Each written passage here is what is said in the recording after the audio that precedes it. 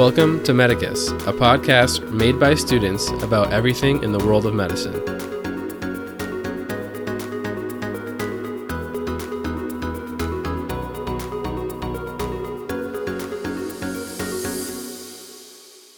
Welcome back to Medicus. It's Match Week. This is Nate, and today I'm joined by my co-host Alec to talk about the match, specifically what happens if you don't match. We sat down with Liza Brecker, who's an intern here in Chicago at a family medicine program, and she talked to us about her experience with the Supplemental Offers and Acceptances program, which is the safety net for people who do not match as a part of the NRMP match. They find out on Monday if you matched or if you do not match, and if you do not match, you enter this program. She was extremely forthright and honest about her experience, and we really appreciated it. If you've ever been curious about how the SOAP works, I think you'll really enjoy this episode. So with that, let's cut to the interview. So Liza, welcome to the show. Can you introduce yourself? Yes, thanks for having me. I'm Liza Brecker. I'm a first-year resident in family medicine at West Suburban Medical Center in Oak Park, Illinois. And I went to Tufts Medical School. Yeah, thanks for coming on. I really appreciate it. So we met while I was on my family medicine rotation, and one thing that we had talked about was that you had participated in the SOAP, sometimes called the SOAP match, even though it's not technically really a match. Used to be called the Scramble. The Scramble, yeah. Oh, that's what it was. Yeah, I was trying to figure out what the other name was for it. I was like, then they were like, that's a little too on the nose. We're going to be nicer about it. We're going to call it something a little bit more, like an acronym is always better, right? Your ass loves an acronym. Well, I mean, I guess starting off right now, what does the acronym stand for? Do you remember by any chance? Yeah, so it stands for the Supplemental Offer and Acceptance Program, I think. Yeah, that's right.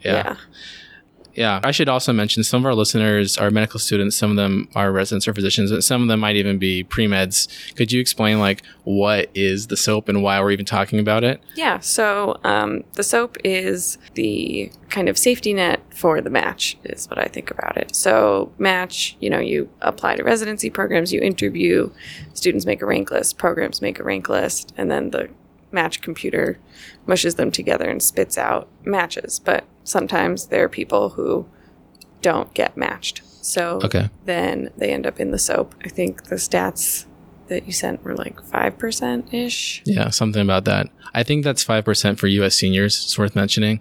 There's like all sorts of stats you can look at for the match, and I usually just look at the U.S. seniors ones because that's what I am. Maybe that's a little bit of a centrist view or a centrist way of looking at things, but that's what I do. Could you also explain how some people might be partially matched or fully matched? Yeah, so depending on what you apply in, like if you apply in radiology or something more specialized like rad-onc or urology or optho or any of those things where you need to do a transitional year, you're applying for two positions when you apply for residency. So you're applying for your intern year, which is either surgery or medicine, and then you're applying for your residency itself. Okay. So it's possible to match for both of them, only match for one of them, match for neither of them, unlikely.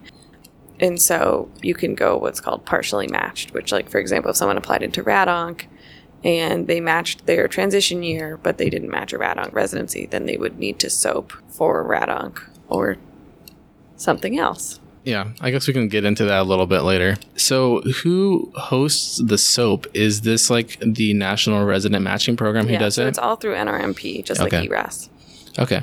Have you noticed that there's like certain positions that are commonly SOAPed for or like certain ones that are not? In terms of like specialties? Yeah. Yeah. My year, for example, there were a ton of family medicine spots. That tends to be pretty stable year to year. There are usually a lot of family medicine spots. There's a lot of internal medicine spots. There's a lot of internal medicine like prelim years and transition years. There were a good amount of surgery prelim or transition years. There were very few like full general surgery residency spots. OB had a handful of transition/prelim years. Psych didn't really have any, which I think was relatively new. Psych used to have a lot more. Yeah. There were randomly a lot of like PD neurology, but they were all starting as a PGY2. So you had to I see. You had to have been in a transition year, like the year of my match, to get into one of those. Not that I wanted to do PD neurology, but it was a weird thing to see. I have a quick question just about the timeline itself. Well, one of the reasons actually why we're doing this episode right now is because I think it's literally like in like a week, right? It's a week from tomorrow is Black Monday. Yeah, Black Monday. You find out that if you matched or you hadn't matched. So I know on Monday, that's a big day for a lot of students, U.S. seniors across the country, because that's when obviously you get the email or letter or whatever saying that you matched. You just don't know where you are. That's the following Friday. So, timeliness, that's kind of why we're doing this episode. But in terms of the SOAP, when does like the SOAP happen within that week? Yeah, so we can walk through my experience, which was totally fun and not the worst week of my life. So Monday at 11 a.m. is when the emails go out saying if you matched or not. And if you're me, you're like, why isn't it loading on my phone? Why isn't it loading in the browser on my phone? Why isn't it loading on the app on my phone? Let me excuse myself from rounds to go check it on the computer. It was a very uncool experience. So that was around 11 a.m. that day. So processed that, called my dean and was like, hey, what do I do now?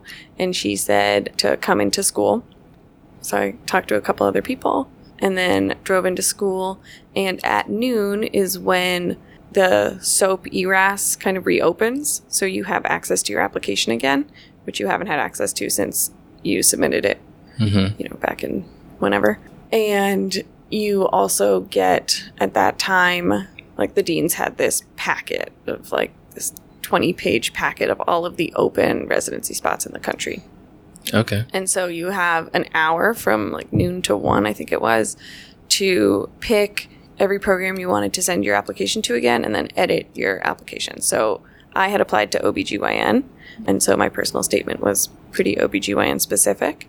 So I edited it to make it a little bit more general and a little bit more appropriate for family medicine programs. Okay. I applied to, I think my dean said to do like 50 programs in that first round. So I did, I think maybe 30 or 40, probably it was like 30 family programs, all of the OB spots that were open, which was like 4 or 5 prelim years. There were 2 full 4-year residency spots. And then I also did a handful of surgery prelims. Okay. Because at that point I wanted to keep my options open in case I did, I didn't know if I was going to stick with OB or do something else. And throughout like 3rd and 4th year, family medicine had been kind of my like other woman residency, like my other option. So it wasn't, out of the realm of possibility for me. And so that felt like the next best fit. Yeah. So does that mean, so you applied to like a bunch of different spots? So you said the surgery spot, the family medicine spots, and like any of the open OB-GYN spots across the country. And then you said you had to edit your personal statement to make it a little bit more general. Was it only family medicine general, or did you have to edit your personal statement like 4 times for the 4 different specialties? So I just edited it for the family ones, and I sent the like family version to the family programs and then the OB version to the OB and surgery programs. There was also one derm spot in like the middle of nowhere, Indiana, and I was like, why not? And I did not edit anything. I just sent to them because I was like, this isn't going to happen, but like, might as well try it. Sure. Yeah. Sweet lifestyle. Yeah. Well, you said that you applied to 30 to 40 programs and you were saving some applications for later. Could you explain what you mean by that? Yeah. So the way it works is that there's technically a couple rounds of applications on that first day. And then also the caveat is that the computer system broke down last year, so the timeline that my SOAP was on is not the same timeline that it was on the year before, and hopefully not the same timeline that it'll be on this year when the computer system will work. And so you can apply in multiple rounds. And so my dean, said apply to like everywhere you would really want, and also enough other ones to fill out to 50. And then if for whatever reason you don't get any bites, we would do another round. I see. And I don't know if some of the other kids from my school had to do more rounds, but okay. But well, I guess that's kind of spoilers in a little bit, but I guess you matched in the first round of SOAP. Okay. So I spent a little bit of time looking online and trying to understand how the SOAP worked and watching their videos. And so it sounds like, I'll just kind of summarize what you said. So you find out whether you matched at like 11 a.m. on Monday. And then when you find out you don't match, you basically just drop all of your clinical duties that day, come into the school, talk to your deans, maybe, I don't know if you ever like interacted with the other students who also didn't match. Yeah, we were all in a little conference room. I'm sure that was a solemn affair. And then you re-edit your application and you send it to certain programs that you have found out have unfilled positions. And the way it normally works is that during the next couple of days, the programs will contact you to interview. Is that right? Could you tell us a little bit more about how those interviews worked and what that was like? So it's very strict that applicants, after sending the application, you cannot contact the programs. The programs have to contact you. And so I was still on my internal medicine sub-I that week. So I was still going to work, but the program that I was rotating with were very understanding. And basically I got phone calls. I think it was all phone calls. Don't think there were any emails. It was all phone calls just from different programs, basically starting. So usually you send your applications Monday at 1 p.m. and then starting Monday at like 2 or 3 programs can contact you from then on. But the computer system crashed Monday at like 1:15 or something my year. So no one could reach out to us until Tuesday at noon. And so that Monday afternoon, one of the other girls who hadn't matched also and I decided, well, we weren't going to do anything else that day. So we went to dinner and then we went to see Captain Marvel because it was very loud. Okay. So it would block everything else out of our minds. Captain Marvel, great film. That's interesting because it really contextualizes the experience for everyone listening, like when they remember when that movie came out. Yeah. So that's what I did on Monday afternoon and evening. Yeah. And then, the next day, starting at noon was when programs started reaching out. So I was getting phone calls to schedule interviews or just to interview. Some of them were over the phone. Some of them did FaceTime. I still remember the little back room in the IM office at the hospital where I was rotating, where the IM chiefs were like, this is your room for the next 3 days. You can always come here to do your interviews. It's the one room in the office that has cell reception. That's, so I sat in there a lot, talking to different family programs, to OB programs, to surgery programs. Okay. What were those interviews like structured wise? Were they kind of like, hey, obviously there's a mutual understanding of why they're interviewing you and they know why you're there and you know why they're calling you. So I guess you get that email saying, hey, can you do this interview today or tomorrow or whenever? Are you preparing similarly for how you interviewed at other places? What kind of questions are they asking you? And how do you think that you can judge the fit of a program by that? Yeah, well, so part of it's kind of backing up to Monday when I went in to meet with the dean. We all had one-on-one meetings with her and we, had the what happened conversation. And part of that was also okay, so now what do you say in an interview? Because obviously they're going to ask, why do you think you didn't match? So that was something that I prepped with her, kind of getting the anger and frustration and sadness out of the way with a trusted adult, and then practicing a more appropriate answer for an interview. So, for example, my specifics were I applied to 30 OB programs. My step 1 was 230s, step 2, 250s. I was AOA, I had honors in all of my rotations, and I had a lot of research. And I'd done 4 OB sub-Is that year with high passer honors in all of them. And so we talked about how I was kind of burned out during my interviews, especially by the end of them. I was so dead. And also how I really enjoy primary care and really value the longitudinal relationships that you build in that, and how I also didn't communicate the most enthusiasm for the obstetrics part of OBGYN. My interest has always been more in gynecology, family planning, PD and adolescent gyn. So the approach that we had was that I didn't necessarily come off as totally jazzed about all of OBGYN as I could have, and as other applicants I'm sure did. Okay. And so, especially, in my conversations with family programs, acknowledging that family has always, honestly, it had felt like a better fit for me in a lot of ways, but I had leaned towards OB for certain reasons, but that family had everything that I was looking for in terms of my ability to be committed to women's health, to do family planning and abortion care, to do adolescent medicine, and the flexibility in that, in the discipline. And so that was mostly the interview prep, was more about like, at least for me, I'm not sure what it was for other students, but there was a, slightly different approach for OB programs and the surgery prelims, right? Where it was more about like, yeah, maybe I didn't exhibit enough enthusiasm about obstetrics itself, but I'm very committed to women's health and GYN care. I've been working towards this for a long time, blah, blah, blah. Having a little bit of distance from it, and even at the time, there was like a bit of a sense of relief for me. And I think that's something else that probably came out in my OB interviews, was that I was kind of terrified about how much work OB is, how intense it can be. And it's interesting now, having been on the recruitment committee of my current program, and the things that I hear or have heard applicants say and how I've interpreted that, and then thinking back to how I interviewed and may have asked similar questions. Do you want to just drop some nuggets of wisdom on us right now? Like, if you're going to go into something like OB, surgery, or even like a very intense family or IM program, asking about the schedule, how much call you take. There are important things to know, and if it's important to you, you need to ask, because it does communicate yourself in an interview. Because if a program does work, 80 hours on the dot every week, and you're not up for that for whatever reason, it's fine. That's okay. You don't have to be up for that. There are plenty of programs that don't do that, but you don't want a program that does that to think that that's what you want. Yeah.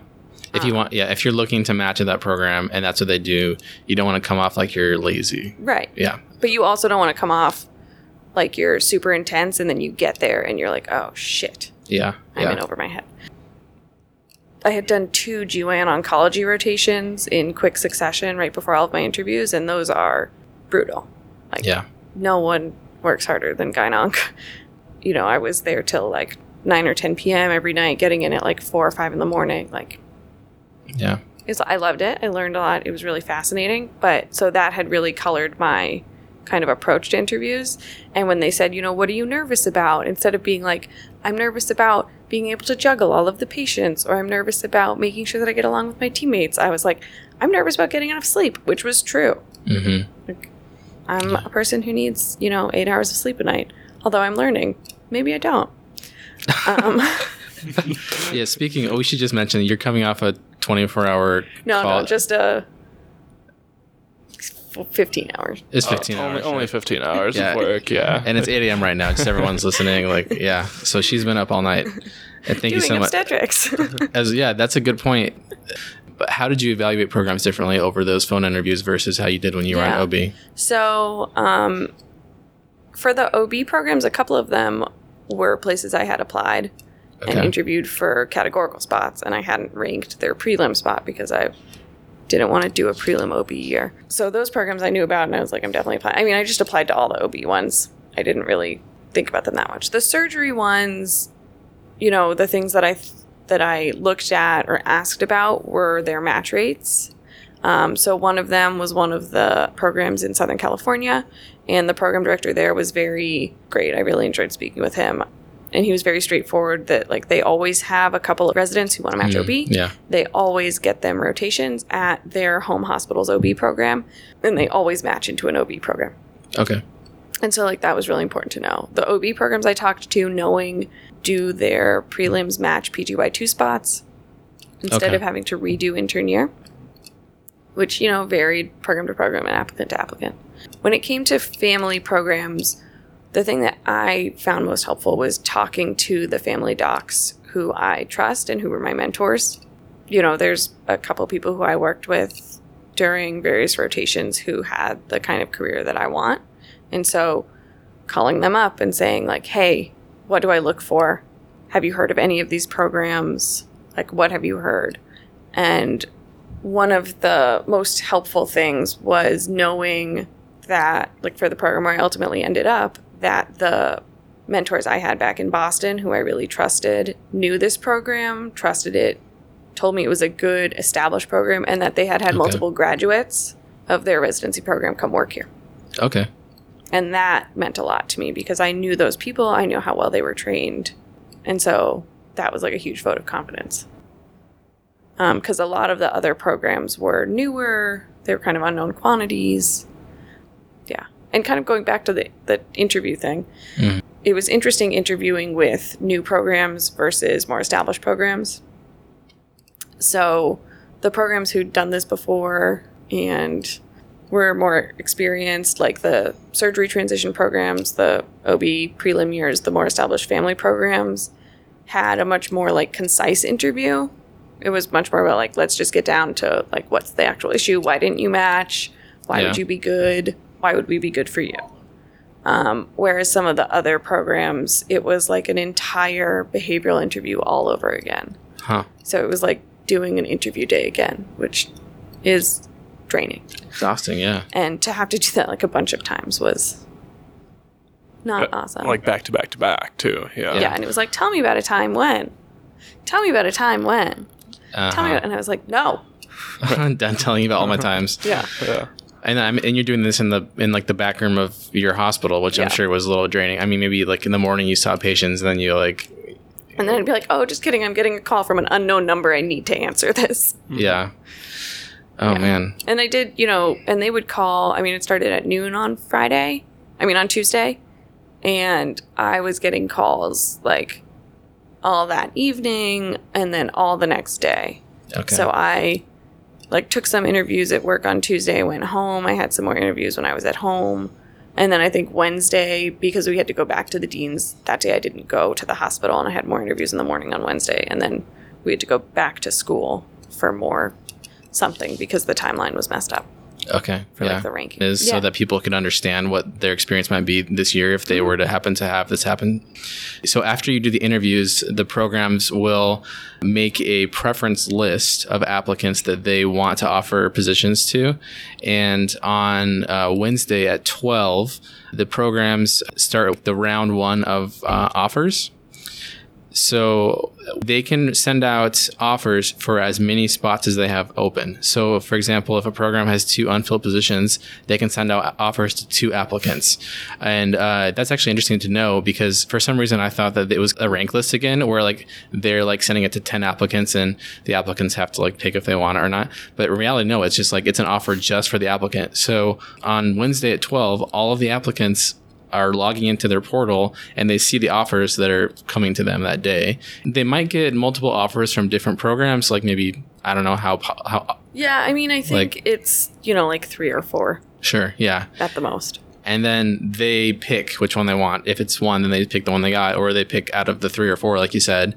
And that's like the end of the first round, right? Yeah. And then what happens is the programs that didn't have their offers accepted have to go into round 2. And in between rounds, they get a chance to remake their preferences list, and they get to essentially redecide who they're going to send their offers to. And then they send offers again to all the applicants, and all the applicants are allowed to accept or reject the offer they get. But if you pick an offer in round 1, you're done. Yeah, if you can't wait and see who's going to offer you in round 2. And you can't hold your offer from round 1 into round 2. Mm-hmm. I see. Yeah, it's good to point out. So once an applicant accepts a position, like that is binding as if you had matched in the normal match. And there's a third one that happens the next day, on Thursday. Something I should also point out is that there's about 1,700 spots in the SOAP every year, and about 1,600 of them get filled. Right. So at the end of all 3 rounds, there will be some positions that are still unfilled, and there's going to be some applicants that still are not matched. So what will happen is all of the unfilled positions will go on a list on the NRMP website, and the applicants at that point, it truly is a scramble. It's a free-for-all. Yeah, they basically can go and contact programs themselves and say, I want your spot. It becomes like you said, a free-for-all. Yeah. That's after match, or is that on the Thursday? Or That's Thursday. The Thursday. Like from Thursday at like noon or 1 p.m. until Friday morning. Yeah. Oh, geez. And that's just like, I don't even know how you would possibly arrange that. It just becomes... Well, at that point, that's just like 100 spots in all residencies that use the NRMP match. So it could be like, let's say you're applying anesthesia and you're like, okay, maybe I'll just have a change of heart and do pediatrics or something. You don't just stick with whatever you apply to. So, for example, in my class, the people who didn't match, it was a couple of us who'd applied in OB, there was a couple who'd applied in ortho, a couple who'd applied in gen surg, and like 1 or 2 psych. And so none of us only applied to our original specialty, because that's not setting yourself up for success. And you apply to so many programs at first because you have to have like a big bucket of things to choose from, so that hopefully it's not Thursday afternoon and you're calling up all of these programs you've never talked to. Yeah, so that's like the way that it's supposed to work. Because the whole computer thing crapped out my year, things got a little bit hairy.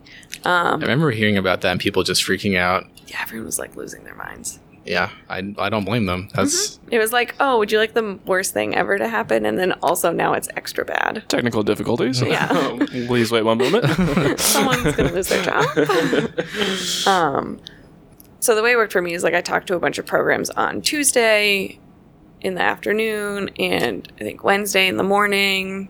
And during that whole time, I was like internally and like with my parents and my friends discussing, and like my mentors, like, what do I actually want? yeah. And for me, it really came down to that I really could not see myself training for more than 4 years as a resident, and that the important things that I want to accomplish as a doctor, I don't have to be an OBGYN to do. Like to provide abortion care, to have a women's health focus, to do adolescent medicine, to work with patients with special needs. Those are not specific to OBGYN. And that things that I value, like work-life balance and social justice focus and mission-driven programs and an emphasis on longitudinal relationships and primary care, are more found in family medicine. Sure. And for me, taking the time to reflect on the different mentors I've had in different specialties and the ones who have the careers that I most admire and want to emulate, when I look back, we're all family docs. And so while I had applied to 50 programs, including surgery and OB ones, to keep that avenue open for me, by I think Tuesday night-ish, I had really come to feel comfortable in my choice to commit to family. Okay. And so knowing that, I was able to like cut loose the other programs. And, you know, you tell them because you don't want them to waste a spot, right, in their first round. And my dean was so instrumental in this, in that she was, so the programs call you, but they also call your deans. And so she was very, very helpful in terms of just keeping my options open for me. And being able to field a lot of calls and saying, she's still deciding, you know, she really likes your program, blah, blah, blah. So that gave me like the cushion and the time to be able to reflect and really think about what was going to be best for me. And so then I was able to really focus on the family programs I was talking to, and it came down to a couple different ones. And when I decided which one I was going to go with, I spoke with that program director, and, you know, I told him my decision, and he had told me that I was one of their top choices. And I was like, you're my top choice. If you give me an offer, I'll take it.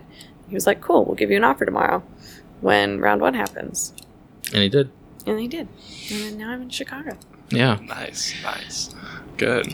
What were the other, I guess, some of your other applicants? I'm sure you were talking with them, or kind of getting the sense of, obviously there's anxiety around the whole situation. There might be some, feelings that you're upset and those kind of things. For those students that went through the second and third rounds, I don't know if you were talking to them through the whole thing or if you remain in contact with them now that you're in Chicago, but were those feelings like pretty mutual across the board, or, what did you see other applicants in the SOAP kind of have to deal with? Yeah, I mean, I think I got off pretty lucky, and I came out of it, like, by match day, I was feeling pretty good. I was happy with my decision, and I felt like I'd really landed on my feet. But I know some of my fellow students did not, and some of them were really pretty pissed and really frustrated still.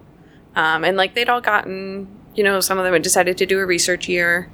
Some of them had decided to do a prelim year, but I think there was still like a lot of frustration. Mm-hmm. And especially for the prelim ones, which I totally get, and is a big reason why I ultimately decided against a prelim year, was because like there's no closure on that, and you have to do this all over again while being an intern. while being a surgery intern, Yeah. which is like hell enough on its own. Let alone also now you have to juggle your call schedule while you take 25 interviews because God forbid you don't match again. Yeah. No, I think we talked a good amount about like, you know, like change of heart and like those kind of things. I just kind of, you know, I'm trying to think like if I'm in this situation, like, you know, what do I do? Yeah. And I think it would just take an insane amount of like self-reflection and be like, okay, like what do I want in like my medical career? Not just like what do I want, like what specialty do I want? Like what do I want my medical career to like look like? And I think that was a really good point that you brought up in the sense that, you know, I worked, you know, the feelings that I had, you know, were more around like what family practice doc will do versus, you know, what an OB-GYN would do. I love the GYN part, but you know, it's the longitudinal care, comprehensive care that you can get from family that drove me to stay with like a family residency. I think that would be something that you just have to accept and be open with. And I think there's obviously a lot of stress that comes with that week, you know, starting on Monday. So I think I would probably do the same thing as you, like kind of clear my head, hopefully have like kind of be angry at first, be disappointed at first, and then do something fun for myself, like release some of that tension, and then go into the interviews like really open and just being honest. Yeah, I think the most important thing was, I mean, I happened to be living at home, which was a blessing and a curse, but like having my parents there to talk to about it and to bounce ideas off, and my best friends, both in and out of medicine, and my mentors, and being able to have people say like, you know, what I'm hearing is you value this, this, and this. Or I remember when we were applying, you said, you know, you were concerned about this. Or I remember last year when we were on our family rotation together, you really seemed to love it. Like things like that. And just having the like support around me enough to be able to take that step back and really think about what I wanted and like what my motivations had been going into medicine in the first place and applying to residency in general. You know, the one thing that I would say, the one piece of advice I have for every medical student is always have a backup plan. Like, I love my program. I'm very happy. I definitely got extremely lucky. Like, we are one of the most established, rigorous family programs in the country. It's extremely rare for a program like this to end up in the SOAP. And so it was like a little, you know, happy coincidence for me. But at the same time, I'm someone who likes to have choices. And so if I could do anything over again, it would have been to dual apply. To apply to OB and family. Or to be a little bit more honest with myself back in third year that the reason I was applying to OB was because I thought it was harder and more prestigious. Even though I had misgivings and I had always felt more like family were my, like, quote unquote, my people. And so I would say at the very least, dual apply and be very, very, very honest with yourself about what you want out of your career and why you want that. I have a friend who took a year in between third and fourth year, and she and I were relatively similar applicants in terms of our values and our choices. And she was initially just going to apply OB, and I was like very, very deliberate with her that it's extremely important to dual apply. And she did. And we'll see where she matches. But just knowing that she will have more choices and have a little bit more of a cushion there is important. I would say, like, yes, interviewing at a ton of programs sucks and it's hard, but it is worth doing more interviews, writing more essays, doing more applications to make sure that you get everything that you want. Sure. Like, I'm very happy with my program and I love it a lot. But for one thing, like, we don't have abortion training as part of our regular curriculum. I'll do an elective in it. It's not a big deal, but there are family programs that do incorporate it into the base curriculum. And so if I had applied family or dual applied with family, I would have been able to prioritize those programs. Sure. Get more options. Yeah. Well, thank you for coming on. I think we're about to wrap up, but I know it's like a very vulnerable, difficult conversation to have, and we definitely appreciate you being so open and honest, and especially at this time of the morning after staying up all night. You said you had a little bit of last advice. Is there anything else you want to say before we wrap up? My favorite teacher ever, my fourth grade teacher, always said the more options you have in life, the better your choices will be. And I feel like that is wicked true. I would just say like put the extra effort in now as a medical student to give yourself those options. It will never be as hard as residency. So make sure that you're at a residency that you want to be at. Because you will be working all the time and you will be with these people all the time. And they need to be people you trust, you enjoy, and you need to be doing work that you care about. And every day I come home exhausted, but happy. Monday I delivered one of my clinic patients. I'd been seeing her for months. And she came in, she had a beautiful delivery, she had a beautiful baby, and I'm going to see them in clinic in a week. I love that. You know, one of my highlights on my inpatient service rotation a couple months ago was I had this elderly man with like advanced cancer, and he came in septic, and being able to sit down with him and his family and be honest with them about his prognosis, and that they chose to go with hospice that day. Like, I love that I get to do all of that. And it makes being tired all the time, like, very, very worth it. Yeah. Thank you so much for sharing those insights. And it sounds like you matched at a program that has a lot of things that you want. I'm glad to hear that. It's been a really good fit, and people are really great. Which, like, if you're going to be up in the middle of the night, it better be with people who you actually want to hang out with. I can corroborate that. I spent some time. We had a great time when I was here for my overnight call. All right. Well, thank you so much for coming on. And to all of our listeners out there, we will be back next week. Thank you. Thanks. Thanks for listening to this episode. Subscribe to the podcast or follow us on social media to get notifications about new episodes. The views and opinions expressed by guests and hosts on this podcast are their own and do not represent the various community and professional organizations to which the speaker might belong. Thanks for listening, and we'll be back with another episode next week.